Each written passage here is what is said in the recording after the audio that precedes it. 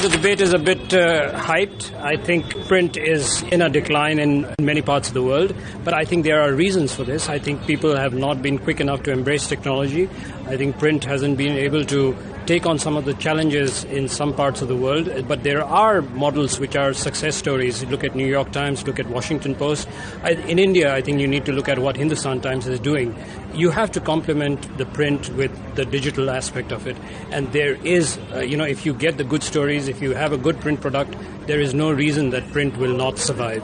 So you're saying complement print with the digital and the new technology frontier, but doesn't that also make it easy for a consumer to go, well, I'll just get it online, I don't need to buy the publication? Well, I think that's where you have to start looking at, models like the NYT, where, I think we've made the mistake of giving away our content for free for far too long. News, just like anything else, is something that, people have always paid for it. I mean, you always bought a newspaper.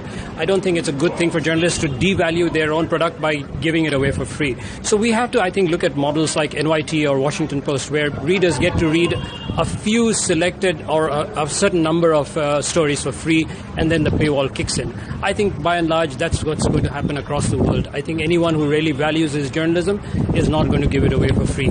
But if you look at technological journalism, whether it's social media or whether it's an online publication, it's very quick. And the criticism there is that it's hard to verify facts, or these quick, immediate, real-time sources can't fully be verified. Do you think that this is a factor that really needs to be considered when looking at the checks and balances that a newspaper is always famed for? I think that's a reason why journalists are going to survive no matter what. I mean, social media is great. I use it every day.